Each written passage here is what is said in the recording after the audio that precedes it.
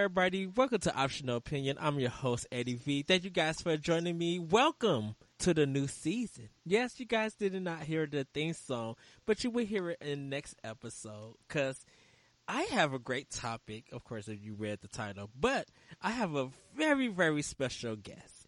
He is one of the crew members of Irrational Passion. He also helps out doing the podcast input and many other things. Everybody, please, once again, welcome me, Mr. Jared Green.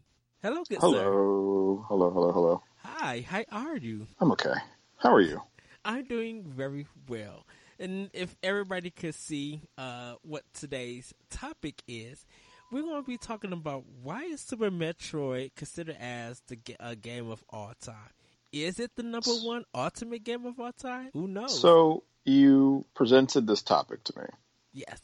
And so I guess I want to know, is this coming from a position where you don't believe it's the GOAT? I am coming to the position that I was looking through a past issue of Game Informer. And they had this as the number one, top game of all time. It may have changed, but they were just out of 100 or 50 games, Super Metroid was considered as number one. Okay. So just in general. Yes. I think whenever someone makes an argument that a single game out of the 40-something year history of video games has existed, and that doesn't include the extra 20 years where video games kind of were in a proto stage before that. If someone believes a singular game is the best game ever made, I think they're always going to be wrong. It's it's impossible to make an argument that one game is the greatest game of all time, I think. Because lots of games are great for different reasons. Yes. Even games that we consider to be head and shoulders great for particular reasons, there is no singular game unless you want to narrow down or further specify greatest at what, or greatest in sales, greatest in cultural influence. A lot of these things are so abstract, it's impossible to lay down just one, right? Well, it's the thing about it is that, I think there could be one game that could be the greatest of all time ago. And the reason why I believe it is because it's something that not only is fundamentally that changed video game, any genre or anything, it's a blueprint. It's a blueprint that everybody continues to stick to, continue to use, continue to be inspired from. And so it's influenced in, the way that people just talk about it and go from there. I think it kind of makes it the greatest of all time. Does this particular game does it? That's the question. Because I think when we look at just Metroidvania games in general, a lot of it always goes back to Super Metroid. Everybody continues to look at that game as the forefront of being the number one game that they're going to use to design it.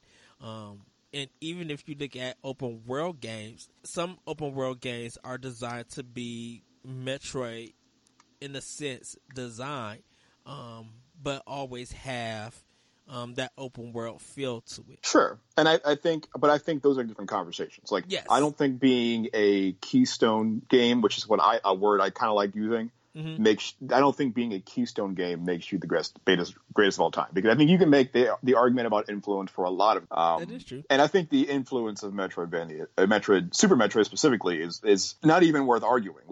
Everyone, it's in the name. Metroidvania is in the name. That's what we call these games. And we call them Metroidvanias because of Super Metroid. And it wasn't even the first game to do what Super Metroid does. Strider had been doing it too. But Super Metroid does it so much better, people forgot Strider did it. But see, but this is the problem with Strider. And this is the problem with Strider in a sense. Strider was an arcade game that had to be transformed in a different way in order to be what it is. Don't forget, Strider started as an arcade. And you can still play the original Strider on the Sega Genesis, even though with continues and a completely linear, yeah. Right. So Strider for the NES was a port or a changed version of the arcade version. If Strider would have came out, I think if Strider would have came out to the NES without having no arcade game behind it, then I could see that. But because the arcade version was out, there was no way to change it. The problem, so I don't think Super Metroid exists in the form it exists without Strider. Even though Super Metroid isn't that big a jump from the first Metroid. Mm-hmm.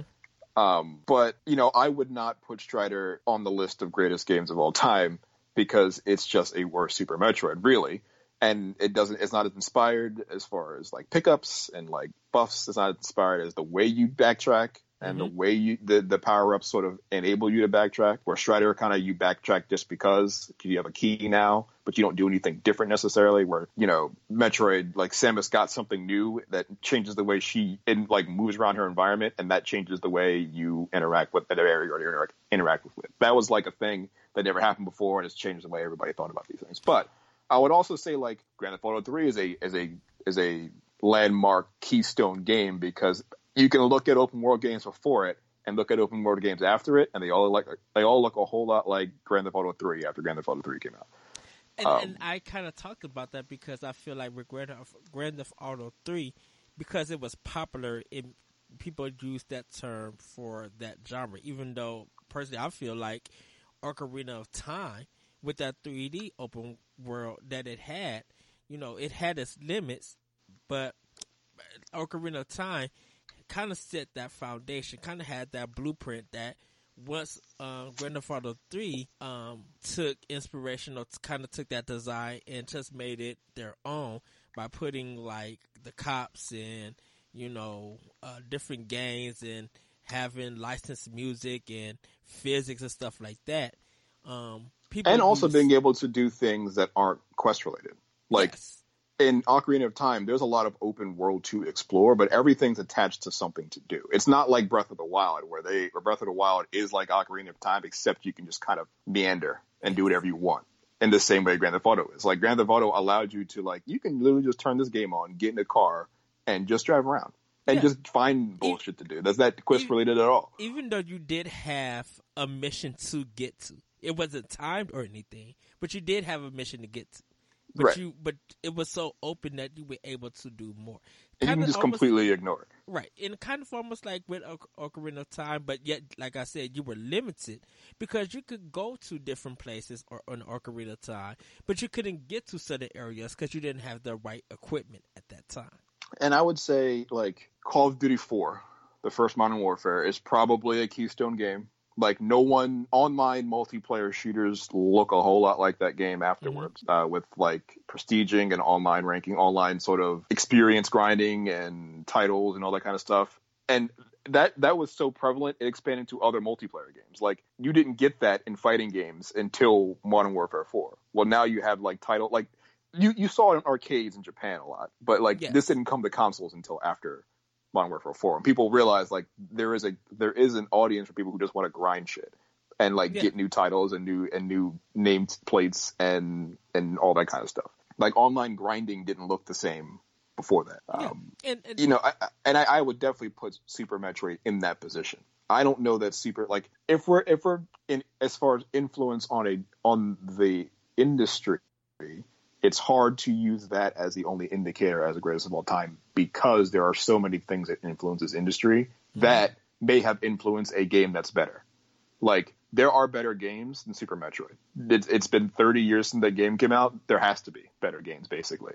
In fact, I would say most Metroidvanias are probably better than Super Metroid because they're all the same game, but with better graphics or with better UIs or maybe more interesting skills. Like, there are games that are worse than Super Metroid that have come out recently, but there are definitely games that are better and who have taken other sort of genre keystones and applied them to this formula and turned it into a completely different thing too. So it's hard for me to look back and it's really easy for me to look back and say, yes, this game is clearly influential and clearly great and clearly important. Maybe it's one of the most important games of all time, but is it the greatest of all time? I don't know.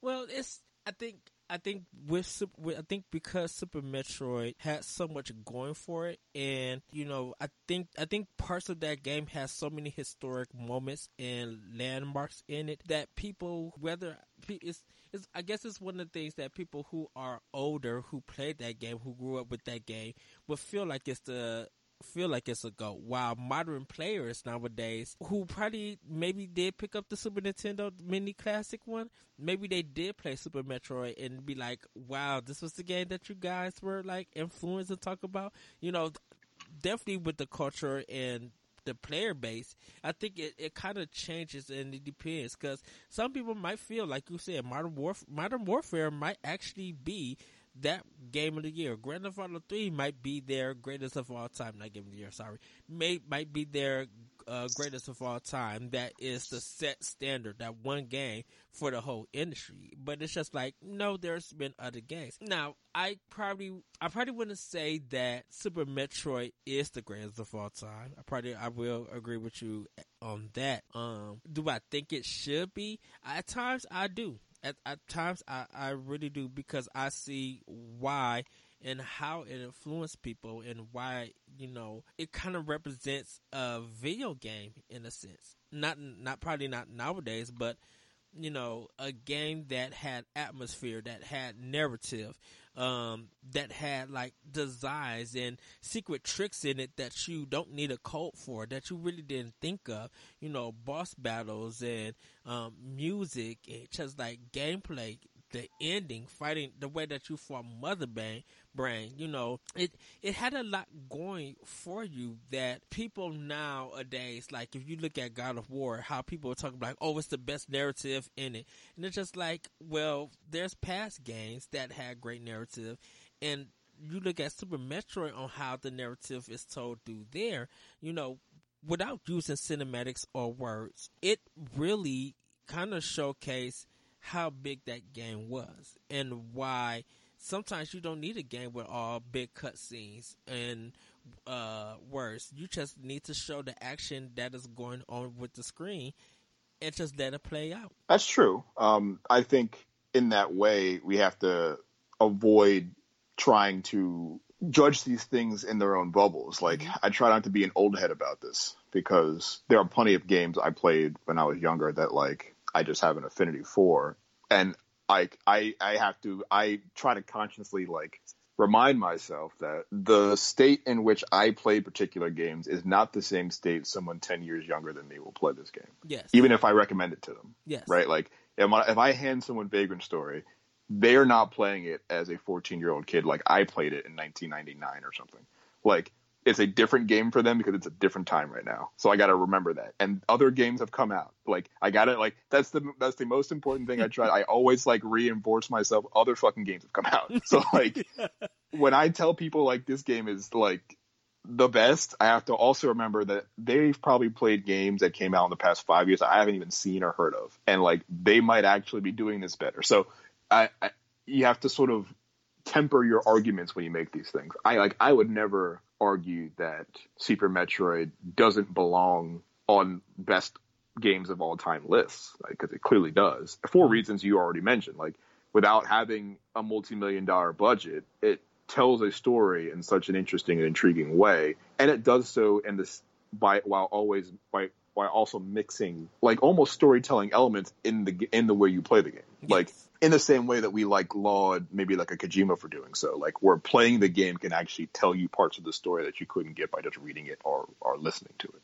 Like, you almost have to be the person to walk through the door in order to get this piece of narrative, or you would never get it. And that's like that's a lost art almost, I think, in video game making. Yes. And that's when that's when you can make great arguments about how games were made in the past, because they didn't have these things they lean on now. I don't know that I could make the argument right now of a better game off the top of my head in every aspect than Super Metroid, but I think if I was given a week, I could probably find one. Well, I think the thing about it is for me, I think Nintendo alone continues to make the greatest of all times. I think they have enough in their franchises.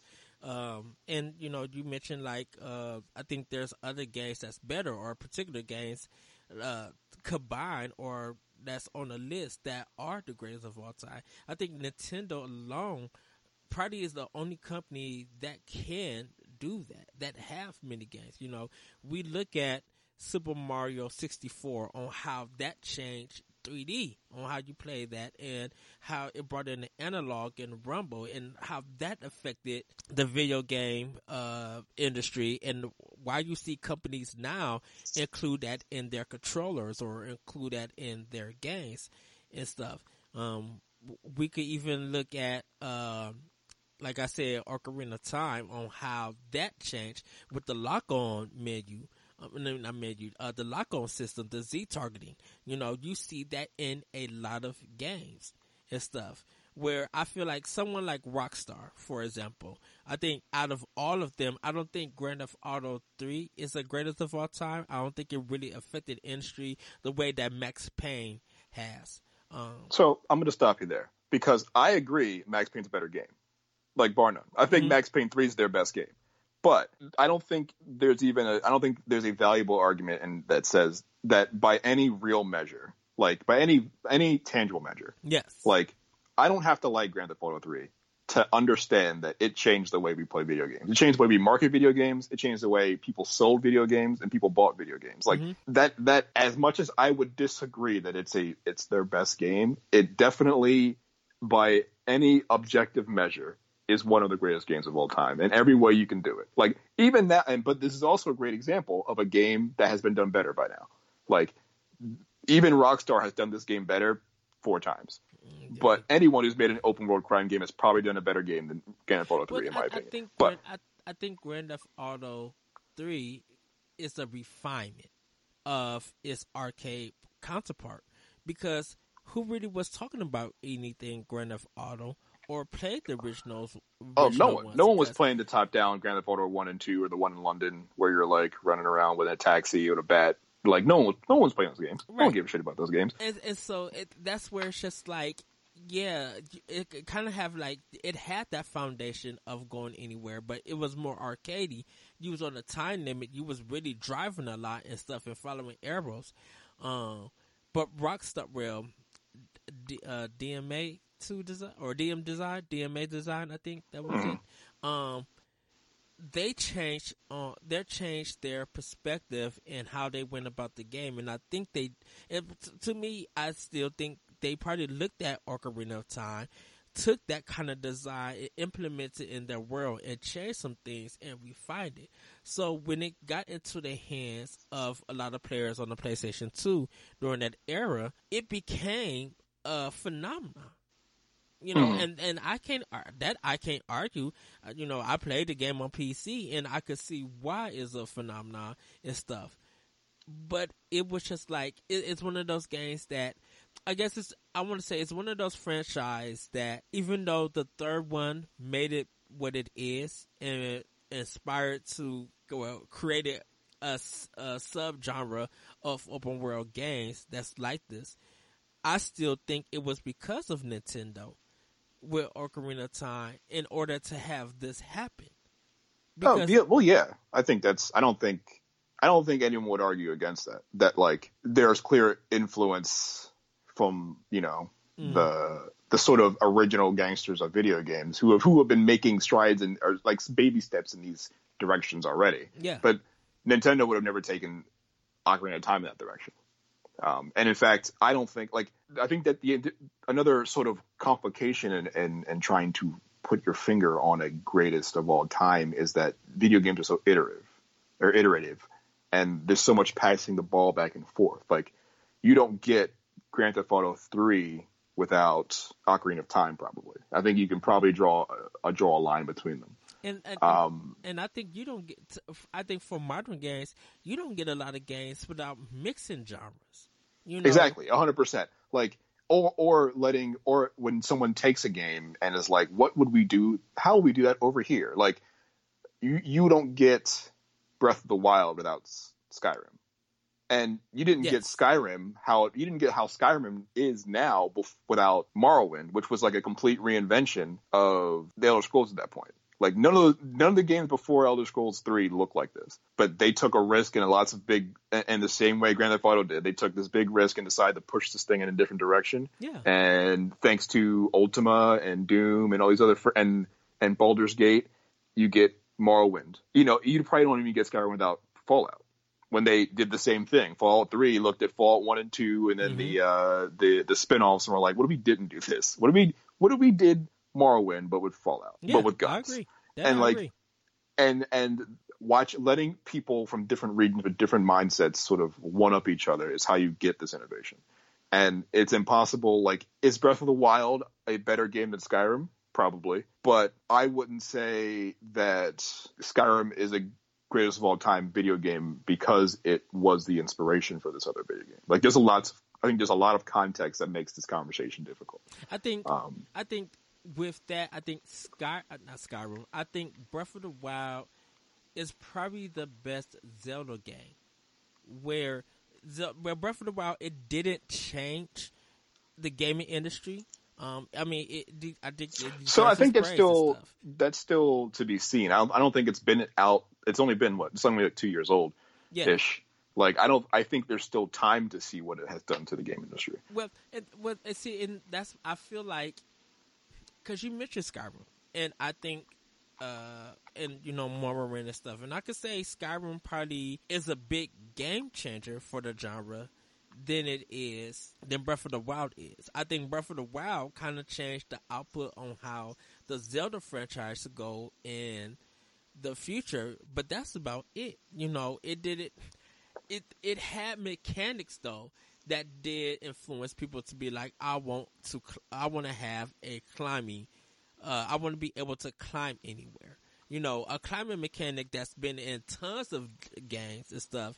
Now people after Breath of the Wild came out, they wanted more of that because they couldn't believe on how well it worked in Breath of the Wild. And yeah, Breath of the Wild is a mixture of different genres and different games and ideas that made it. I think with Super Metroid though, is that it had its own formula. To me personally, I don't think it had nothing to do with Strider. Like I said, I think it had this template with Metroid and maybe Metroid 2, and then they were just like, we need to kind of somewhat refine this and evolve it and just be able to make a game that's going to be explorative, that's going to be like a adventure, that's going to make you like think and really use the power of the Super Nintendo graphics chip and stuff like that. I think they really got down to it and thought about it with Super Metroid for it to be considered what some people say could see as a GOAT. It may be it. Now I will say this. I think, and you probably mentioned it, Jared, that a personal GOAT is different than an industry GOAT. Where the industry GOAT is that one game, and this is just me defining this, it's that one game that kind of defines the video game industry. I think throughout years, it may be a Mario game or it may be Super Metroid. For some people, it may even be The Legend of Zelda. There's one particular game in one of those three franchises that may be the GOAT. But that's still a personal one.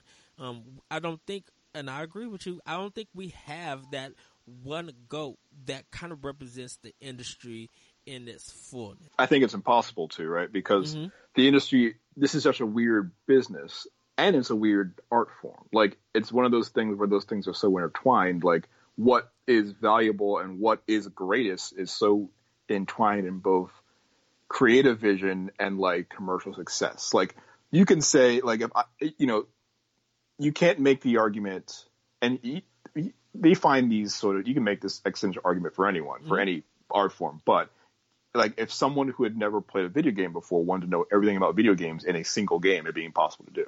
The same way it was like, I can't hand an alien like one play that defines all plays, or one book that's the book you have to read, because that means different things to different people. Like, and different time periods. Like, if I had to give some person one game that defines the games industry today in 2019, it'd be Fortnite probably. And like, Fortnite is not an artistic expression. It's not the most artistic expression of video games. It's not the best shooter ever made. It's not the best multiplayer game ever made. But it just so happens that there's a lot of things that are working outside of the actual creative mechanisms that make that game what it is. That it's free, and then kids are showing up, and then that's all you need, really. Can I actually tell you that I wouldn't say Fortnite. I would actually say Super Mario Maker or Mario Maker 2. Not even Minecraft. I wouldn't even say Minecraft. I think Mario Maker is because if we want to talk about the video game industry, level design. That's what video games pretty much is. It's all about design.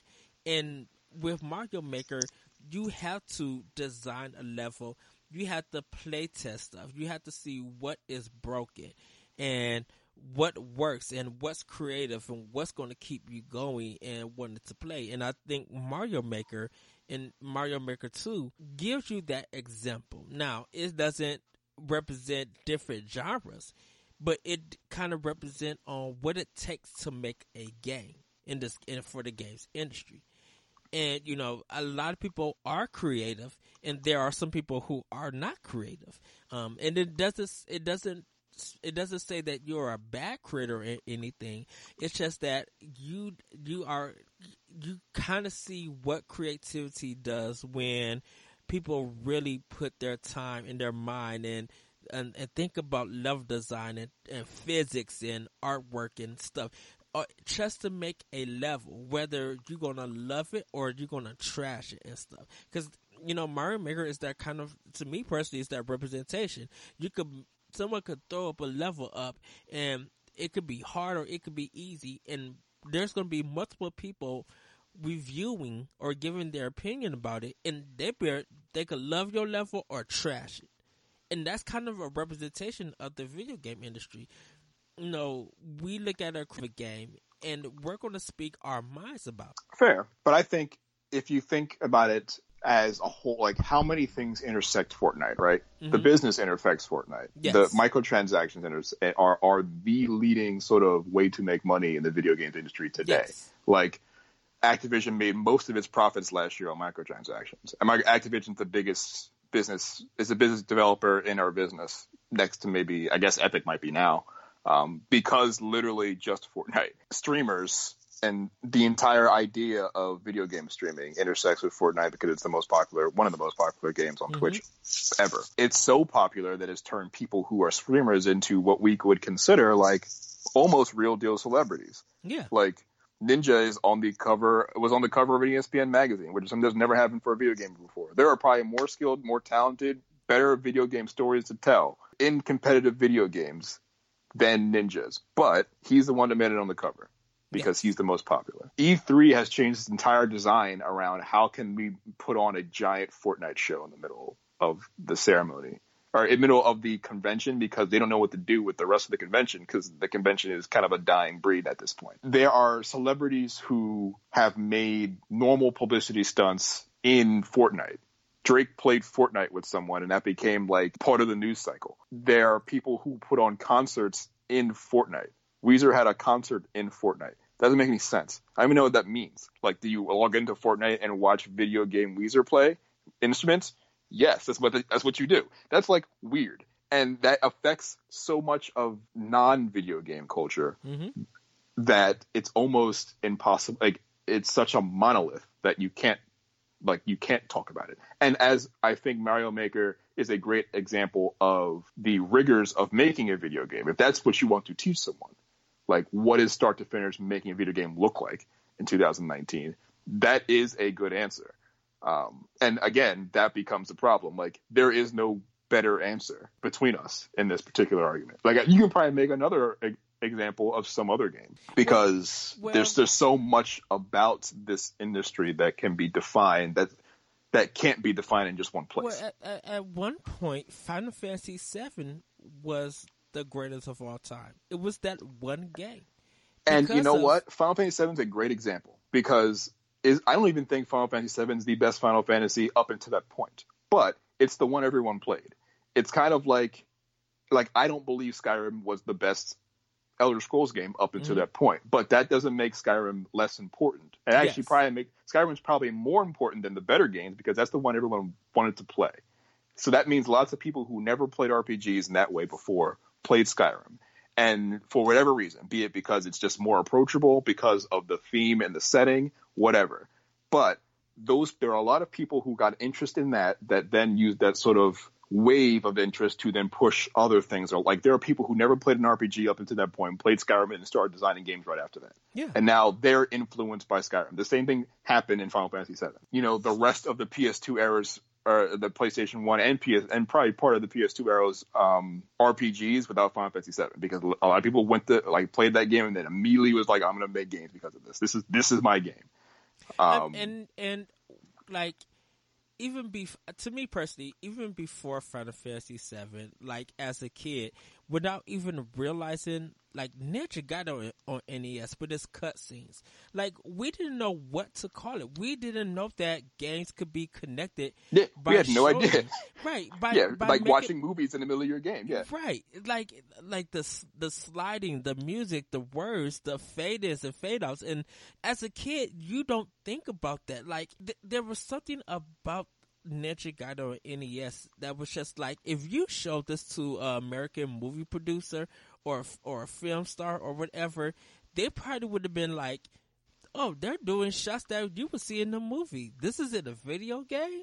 But no one really like talks about that or recognizes that. You know, Final Fantasy VII, because of all of its cutscenes, besides the drama that they had with Nintendo and everything, besides all of that, you know, Final Fantasy VII had more going for it than just its cutscenes and its music. It was actually making you pay attention to a theme in the video game. You know, it's also super approachable. Like, it's a way more approachable RPG than Final Fantasy VI, where there's like triple the characters and everyone does one specific thing, and then in the middle of the game, that game changes like drastically. Yes, and you gotta go find them all again. And then there's equipping summons that change your ability. Like, there's so much about that game that you couldn't introduce to someone before Final Fantasy VII. Like, Final Fantasy VII was like, yo, you have like 6 dudes, maybe 8 if you want to get diligent.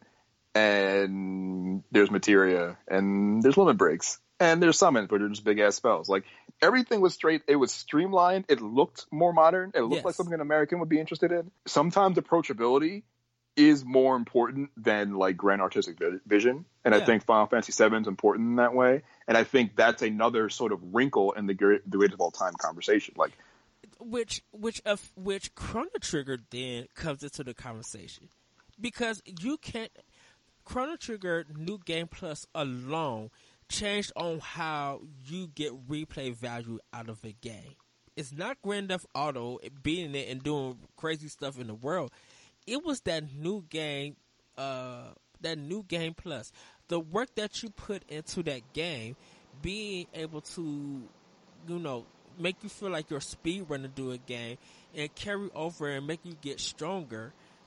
Even though even doing side quests that you miss with your New Game Plus, because you're not well prepared for it, you know what to do. That was something that wasn't done, or like you can't believe that still in this day that little thing, that New Game Plus, is still affected and used in modern games today. Even some indie games. Of course, we didn't get that in Super Metroid, but it was just like, that little New Game Plus, which is something that, you know, now Chrono Trigger becomes part of the game, the GOAT discussion. And is it that one, you know? So I think Chrono Trigger is one of those conversations that I think, as far like Chrono Trigger is a good example of like how a single game can go different directions. Like, what do we like about this game? Because there's plenty of that game that doesn't hold up, but there's plenty of that game that does. And it's like, are we looking for complete packages to be considered greatest of all time? Games with like no weaknesses, or games with such strong strengths that we can ignore the weaknesses? Because Chrono Trigger is one of those games where we love the time travel. We love how the time travel informs New Game Plus. We love how it informs the way you can travel. You can play that game like 7 different ways just because. It's like a billion endings, like, based on tiny things that you may or may not do throughout the gameplay. You can play it as quickly or as slowly as you want. Lots of optional characters to meet and have join you. But that's also a game that has like a super convoluted combat system that doesn't work the way it should work. And lots of mini games that are so sort of, that feel so time wasty and grindy, and such a thing that's in a time and place. Like, people made video games that way then, and they don't anymore for particular reasons. And that game feels like a game made in like the early 90s, for better and worse. So it's like it was something that was weird for Squaresoft to do at that time, because you had people from the Final Fantasy team and from the Dragon Quest team, from a whole different like company. collab for the first time, maybe. Right, and actually show what it's the Nintendo Microsoft thing of today. That something you would never expected. Competing companies coming together to make something great and grand, and just look how timeless it is. And I think that timeless may be one of the things that may be the reason people are calling Super Metroid a GOAT, personally, for them. Maybe the industry, some people in the industry, or maybe the industry as a whole, want to see Super Metroid as a GOAT because it feels timeless. It feels like you could still pop that game in and get worked into it. Whether you want to see it all the way through or see it as far as you can, as you want to, and just come back, whatever. I don't think Final Fantasy VII and Grand Theft Auto 3, they could feel timeless, but it feels timeless for the modern age. For people in that era who were gaming, who probably didn't even look at retro games or or Nintendo games at that matter, probably hopped into the PlayStation 1 era and PlayStation 2 era, and when they played those games and got the memories and stuff on it, those memories might make them feel like those games are timeless to them. Mm-hmm. And sometimes just being able to play a game now without and not seeing the friction of a game made, a decades prior, is like a great definition of timeless. Now, I haven't played Super Metroid in probably 10 years. I don't know if that's true of Super Metroid, but it might be. Like, I don't know that there's anything about that I can remember about Super Metroid that, besides maybe like the speed in which you walk, like kind of how screens load, like there's definitely archaic parts of Metroid that are hard to sort of ignore, but I don't know how hard that affects a game when you're playing it now, right? Like, I think maybe like Mega Man 3 is an old game. It feels like an old game, looks like an old game. But I don't think Mega Man 3 holds up because when it was made with it was made perfectly around its limitations. Yes. And there's lots of things that, have been innovated on since, but it works in its field in its space so well that you don't have to innovate around it. Like, it has, like, the way that game feels hasn't been innovated out of. Like, I haven't played a game that makes me feel like Mega Man 3 feels bad necessarily. It feels old, but doesn't feel bad. Can I say that Mega Man 3 is probably the only game that is versus is the game that came before it. Like, I think Mega Man 3 versus Mega Man 2 or vice versa is the only game that has that discussion and argument. I don't think there's never been another game that could hold it to that argument till today. There's no way that you could say, oh, well, Modern Warfare versus Modern Warfare 2.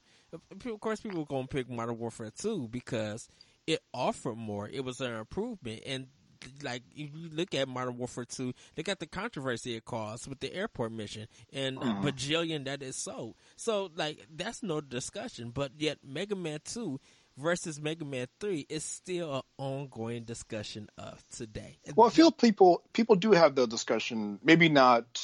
Well, it doesn't happen often, right? It doesn't happen often where the sequel is worse in significant ways than the prequel, than the one before it. Yes. And isn't ultimately a better game in many ways than the one before it. There are plenty of sequels that are maybe not as inspired and like feel maybe like not all that necessary, but maybe not bad. Like maybe Saints Row 4 doesn't feel necessary next to Saints Row 3. Right. I don't know that makes Saints Row 4 bad, but it's like, why is this game here when I could just play Saints Row 3? But I think there are plenty of people, especially in Call of Duty, who are like, Black Ops 2 is the best Call of Duty, and the ones after that were not necessary. Or like Black Ops 3 is not better than Black Ops 2. I'm not necessarily like all that locked into the Call of Duty conversation, but I do know people love the shit out of Black Ops 2. And I guess 4 now, but every game that was not Black Ops 2, like Ghosts, Modern Warfare 3, like anything that wasn't Black Ops 2 was not it. Or at least has people like feeling and wishing for those times back. Yeah. And well, Call of Duty, I think the discussion with them it became Call of Duty versus Battlefield, and it was kind of which game do you prefer with it? You know, I think they both were able to coexist. I think both of them have their problems, but both of them do something successful that each of them can stand on their own within that franchise and stuff. But I don't think there's anything in Battlefield that you would say one game in the Battlefield series versus another Battlefield game in the series. You know, still to this day, if I had to kind of look at Battlefield, I would kind of just laugh at Battlefield in a sense because of how good Medal of Honor Frontline was. Somewhat level design, but like from soundtrack and some of the guns that you use in that game, like there was something about Medal of Honor Frontlines that kind of helped people get into EA first person shooters. And I think that one in a sense that one kind of still holds up. You know, if I had to say a game that kind of took down Medal of Honor Frontlines, I would probably say like Army of Two, the second game. Like Army of Two, the second game was a great game. I would put that against like maybe something like Gears of War. Probably Gears of War 2 I would put it up against. Those are two different franchises. In different ecosystems too. Yeah. Like Army of Two works because I think it worked the way it did, especially, you know, the popularity of the first one, because you could only play Gears of War on Xbox. Yeah. If Gears of War was like a multi-console thing, I don't think Army of Two is necessary. But sometimes, like, you know, another context is like, if it's not in your ecosystem, then it's not important to you. Dauntless, for example, was a lot of its promise was that it was going to come to systems that Monster Hunter wasn't going to come to. It was going to be a Monster Hunter experience for people who didn't have like the handhelds that Monster Hunter was on. Yeah. And then Monster Hunter World happened. They were like, well, we're going to be on everything. And then Dawn was like, fuck.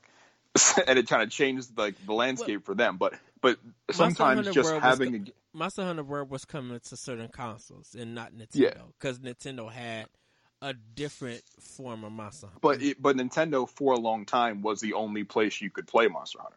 For almost like, I want to say like the better half of the last decade, you can only play Monster Hunter on the 3DS.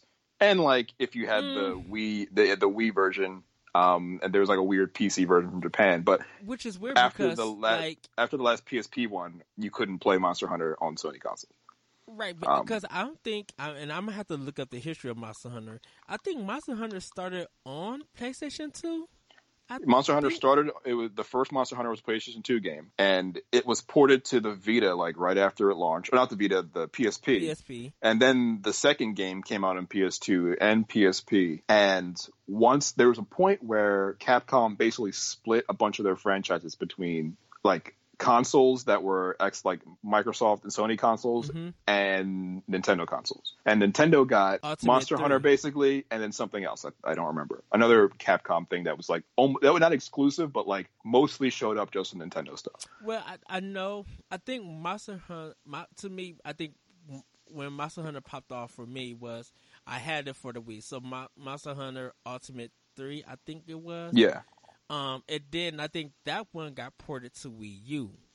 I think that one got ported to Wii U. There was a MMO-ish, like Monster Hunter Tri, that was also on the Wii, and Monster Hunter 3 Ultimate and 4 Ultimate, and then the last one, Generations, were all on 3DS. Yes, before Generations with the Switch. But it was Monster Hunter, for some unknown reason, Monster Hunter 4... I think it was because Monster Hunter 4 and Fire Emblem Awakening were happening on 3DS. And no, not Fire Emblem Awakening. I think it was Legend of Zelda. I think it was a Zelda game. It might have been Awakening or Zelda, but whatever Monster Hunter 4, because like Monster Hunter 4, like you would not expect anyone to like hurry up and go to Best Buy or anything and literally buy that Monster Hunter 3DS. And that game Monster Hunter sells, was a system seller for the 3DS, especially the last generations. Like sold like well yes. for not even just for a mobile game or for a portable game, but like for any game. But it was weird. It was so weird on how Monster Hunter was such a niche game that like nobody thought about or cared about forever. Yeah. And then it comes out and it was just like, wait, what the heck? How did this game sell a bajillion copies like that? And I think it was the wave. It was a weird wave of games happening. Like Fire Emblem Awakening kind of got everybody into the Fire Emblems franchise.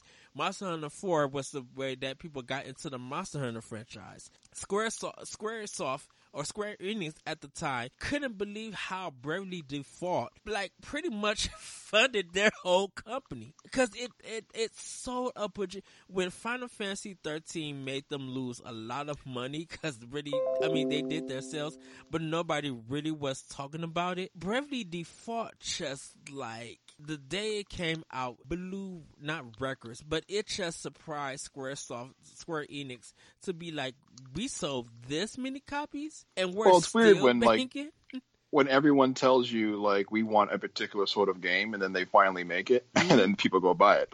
Like people didn't buy. I mean, so to be fair, Final Fantasy 13 did pretty well eventually. Not out the gates, but eventually. But people were recoiled because like nobody wanted that game and they spent millions of dollars making this shit that nobody wanted, and they had to spend like 3 or 4 years after the game came out to convince people that they wanted it. Like that's not, if you just do what people tell you to do and people tell you they will buy, then it's almost like they'll buy it. Like people wanted like a game that was like a modern-ish version of a game they played 15 years ago, and they were like, we don't want to do that, and then they finally did it and people bought it. It's weird. It's weird how that works. Yeah. When the consumer's like, yo, make this fucking game and we'll buy it for whatever price you want to sell it for, and they finally do. And that's why we're getting close to the end. I think that's why people were just like, looking at EA talking about how they feel like their games won't sell on a Nintendo console. I'm just like, well, it's because you guys never try. You make the assumption, take it as it is. You already got a bad business practice, which affects any gamer on all consoles. So regardless if you feel like your stuff is not going to sell, you didn't even give it a chance. Where if you put something on another console that's going to fail, they'll still continue to support it, and it'll still fail in a sense.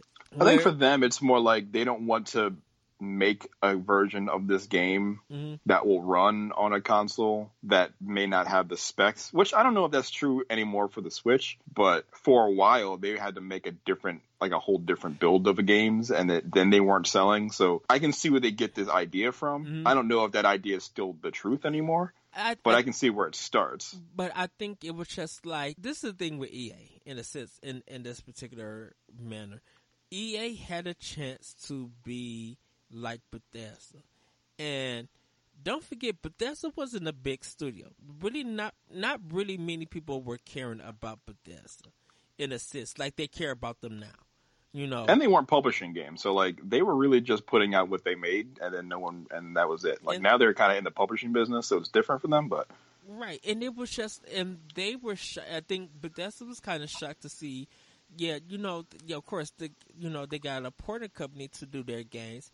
But then they started to see how Skyrim was rolling in the money, how Doom was rolling in the money, how Wolfenstein 2 was rolling in the money. Like, Bethesda cannot say that if it wasn't for Nintendo Switch, we wouldn't get the hashtag that gamers are giving. Like when Doom even came out, nobody was hashtagging Doom to get to 1 million. And then, I think Doom. Okay. What's weird about Doom is that I don't think anyone expected Doom to be good.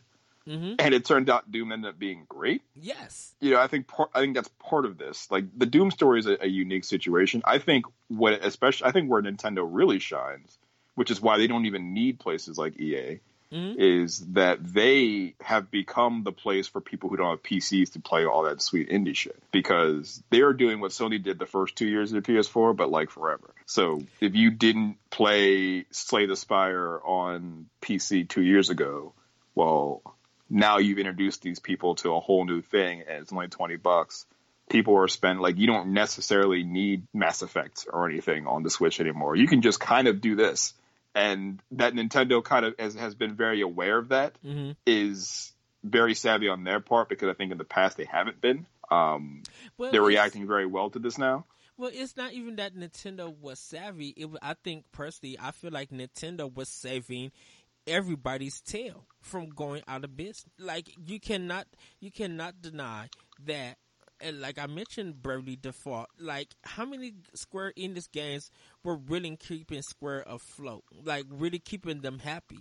Not many. Like when they said they were disappointed with the sales of the Tomb Raider reboot, and they sold like what 5 or 4 or 3 million or something like that, and yet they were disappointed. And it was just like, wait, you sold this game on 2 consoles, and you're disappointed with selling 1 million? Like, and I wonder, I think a lot of that is Square like has no idea what like what realistic goals are when it comes to these things. Yes. And I think I think it's very important to recognize Bravely Default as a great example of sort of letting the sort of Nintendo way of thinking guide a project to success. Yes. I don't know that it's the only reason Square has been working from that for these past couple years. I think part of it is like Final Fantasy 15 is finally out, and like Kingdom Hearts finally came out. Like all these things that like have been weighing them down for 10 years or so are finished, and people bought them. And like Bravely Default didn't do the best, but they like Square like kind of taking their hands off the wheel and letting Nintendo drive a little bit has absolutely helped them. Like porting their things to Switches. Like people want to buy these old fucking video games. They want to buy Final Fantasy 9 again. They want to buy Final Fantasy 10 again. Put them on the Switch, and people will buy them. And I think that's why. And you know, when we talk about the Wii, sorry everybody, if we feel like this is off topic, but I think that's why people feel like with the Wii U is that third party didn't give that system a chance. So if people want to call it a failure, go ahead and call it. But it was just like you didn't. I think that was the thing about that era, is that you were even willing to give the system a try, and you're failing on other systems because your studios are closing. It felt like just even reading that story about how Cooking Mama saved that one developer, that one publisher. I think it's not XSEED, but it was some company that Cooking Mama saved them. And it was just like, when you could put a game out on PlayStation 3 and it has all these graphics that you think is going to sell, and it tanks your company, but then you put something like Cooking Mama on 3DS, even though you set it up $20 and it saves you, and it always felt like Nintendo was saving everybody. And in fact, like in a sense now, Nintendo like saved Japan. In a sense, like if like Platinum wouldn't have the love and care that they had if they didn't work. Bayonetta 2 didn't come out on Wii U. Who was looking at Platinum game? You know, Sega really. I think Sega was even in a sense, it felt like Sega didn't even want to give Platinum a chance, but they did. They, you know, and you know the success of Bayonetta 2 and the hype and love and, you know, the nomination of Game of the Year that it got and the awards that people were praising it with for the time that it came out. That's how you got Transformers. That's how you get it now, Astral Chain, and that people were looking forward to more of Platinum games. And like I think it helped. I think it definitely saved Platinum. Yeah. But I think Japanese games are in a rebound for more than just Nintendo. I think Capcom has done the most for Japanese games this year, at least. Coming off of a year where they did like the least for Japanese games. Yeah. But like Resident Evil 2 remake and Devil May Cry and Monster Hunter in a 16-month span have been record sellers for Capcom, and like all-time record sellers. And nobody was checking on Capcom after Street Fighter V. They were like, whatever. Pretty much. Well, there was a yeah, I agree. And there was a lot of stuff that Capcom was still relying on that they just weren't. Capcom and Konami were in the same boat, that they weren't known for what they were back in the day. And when Konami had its situation with Kojima, you know, it put a bad light on Konami. But then you look at Bomberman on Switch and how that exploded.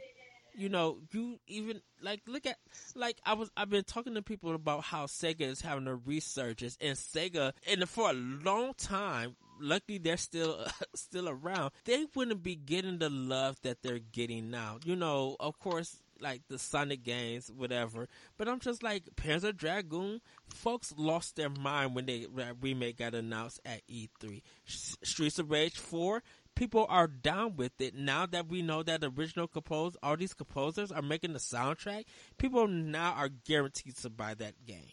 You know, Super Monkey Ball, people are excited for. Like, Sega is getting like their energy back, and the Sega, cause look, even Phantasy Star Online Episode 2 coming on Xbox got folks hyped. And you would not see this energy and this love and praise going to Sega if they weren't doing the stuff that they were doing. And I think that's accurate. I think the Switch gives them the scale that they're comfortable with doing these things in. I think part of the reason you didn't see these big games before is because no one wants to go through the process of putting them on a big console, because it requires almost a big budget, and licensing fees and development time. And the Switch is really easy to develop for. You can kind of make a game at whatever scale you want, because it's both it's a sit down home console, and also, like, if you want to just be a portable thing, you can do that too. And you don't have to necessarily live up to any particular expectation when it comes to do it. You can do whatever you want. And that's given places like Sega an opportunity to like think about these things in various different levels, and not just the one big, this is work on AAA level. Right, because Switch is like the only console, in my opinion, right now that everybody wants physical, or most people want physical. You know, the option of digital is there, and people care for it. But just like when you talk about digital sales or people going digital, it's more for PS4, Xbox, and of course PC. But like, people will wait months to get a physical copy. People will pay the money that No Limited Run Games and Nicholas and any other publisher who are taking indie games and making them into physical versions. People are willing to pay the $40 plus. You know, they don't care about the $10 Nintendo tax anymore. They're just like, if I could get this game in physical form, I'm going to get it, which helps the indie developer be able to make more games and better games. Like, I brought goodness, I cannot think of it. I apologize, everybody. I always talk about this game. It's a Metroidvania game that one guy did. She has Iconoclast. That's what it is. I'm sorry. Yeah. Iconoclast. I bought the digital version on PS4. Nobody really didn't give no love. But then when I seen No Limited Run do it physical, I was just like, I'm not buying it digitally on Switch. I literally ran to my computer and did the pre-order for that game. You know, I think if Nintendo was to do a re-release right now of Super Metroid with some goodies in it, do you know how bonkers the internet would be? Yeah, I think people would be bonkers for it. I think Nintendo what they've always done has commoditized Nintendo-ness. Yes. Like, and you know, look no further than the Amiibo. People just want them. They don't need them. Like, very rarely does an Amiibo do anything for a game that makes it valuable necessarily. It is like fucking figures. Not even action figures, just little things they can buy and like have in their hand and put on the shelf. Yeah. Nintendo is very good at like making things that feel good physically, that you kind of want to have physically. And like you said, that plays so well into like the sort of indie nostalgia loop that we live in now. Like, I'm almost surprised there is no Super Metroid like re thing on the horizon. But I guess as a weird attempt to come back to the actual conversation, I guess in closing, yeah, that game's a GOAT. Do I think it's the GOAT? No. I think the GOAT is a hard conversation to have. I think a GOAT is an easy conversation to have. Yes. So, yeah, and I think it's more of that's why, and I think that's why I titled it. Why do we consider it as a greatest of all time? And I think it's the conversation for many people of how it kind of just, I guess, like I said, it's a timeless game and how it affected the video game culture and genre of games and stuff. I do agree with you to have a discussion about. I think there's more games that are considered the greatest of all time that really influence and kind of you look at and you pinpoint why it is and what it led up to. I agree with you. I don't think Super Metroid is the greatest of all time. I think it is one of them, and I think still to this very day it will always be. Yeah, I think it's hard to remove that from remove its legacy, right? Like it's impossible at this point. Whenever anyone makes another Dead Cells or whatever, because they're going to keep coming out. Whenever anyone makes one of those, they have a piece of that game in it. And so long as we all remember that's where it came from, then it'll always be important. I think the problem, and I guess the danger, is that as a person who doesn't want to be an old head about shit, I also don't want people to forget. It's very I fear that there's going to be no one talking about and on behalf of games like Metroid or Super Metroid in 10 years. Because the people who are in our position now, when we move on, will not have been influenced by these things and may not be reading people or listening to people or interacting and have people in their circles who have. So no one's telling them about this game. Yes. So this game could vanish. You see it in music all the time. People forget where, inspirations can come from. And then you have weird situations where people don't know who Paul McCartney is when Kanye puts him on a record.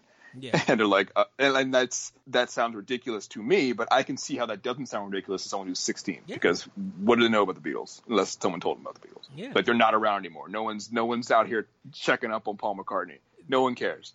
If nobody cares, then no one will ever care. And that's my fear. It was Stranger Things. I think Stranger Things 3 when they went into the Red Room to develop pictures, and people were just like.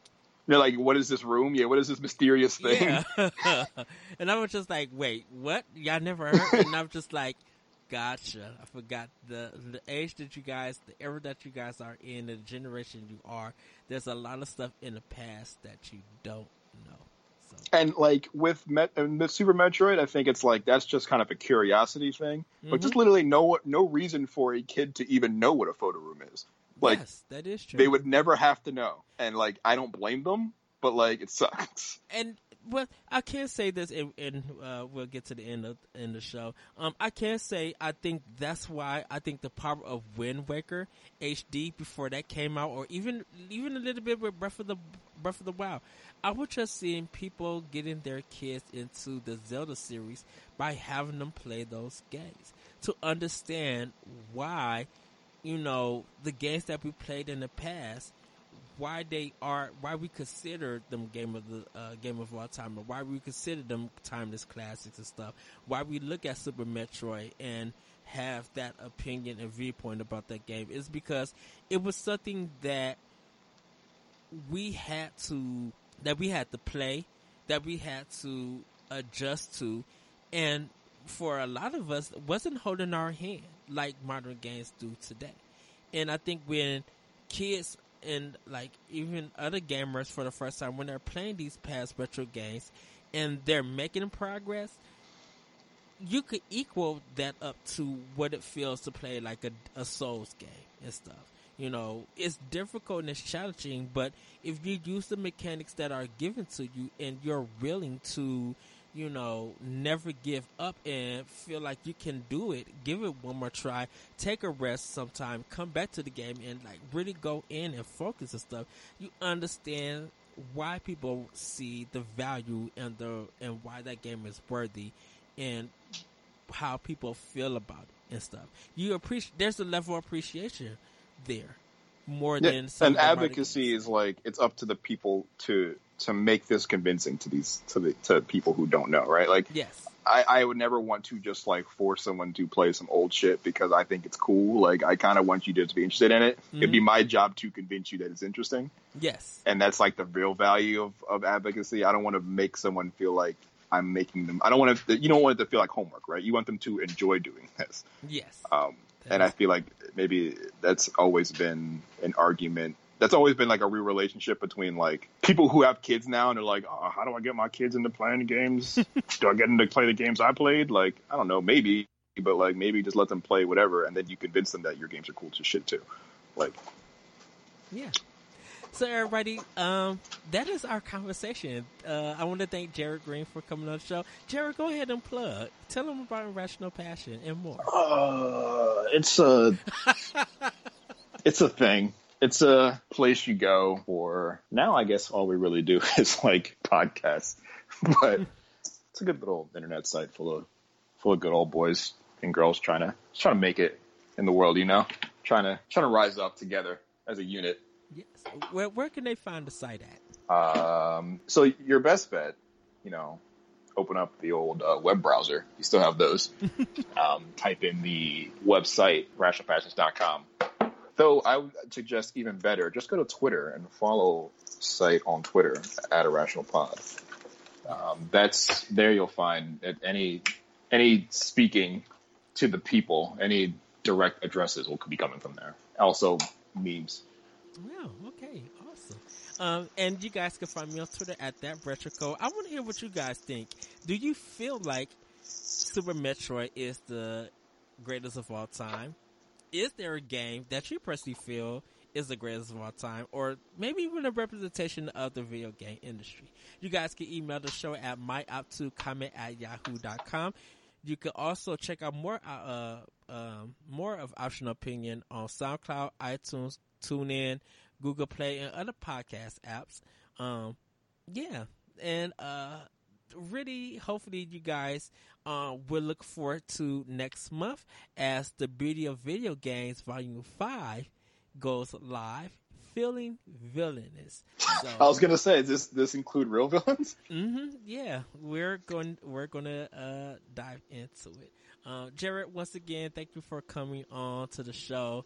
Really enjoyed having you on, having this discussion. You came with it. Listen, I told you, I have thoughts. So we will see you guys next time. Welcome to the new season of Optional Opinion. With that, everybody, have a great week, have a great weekend, and we'll see you next time on Optional Opinion. Bye, everybody.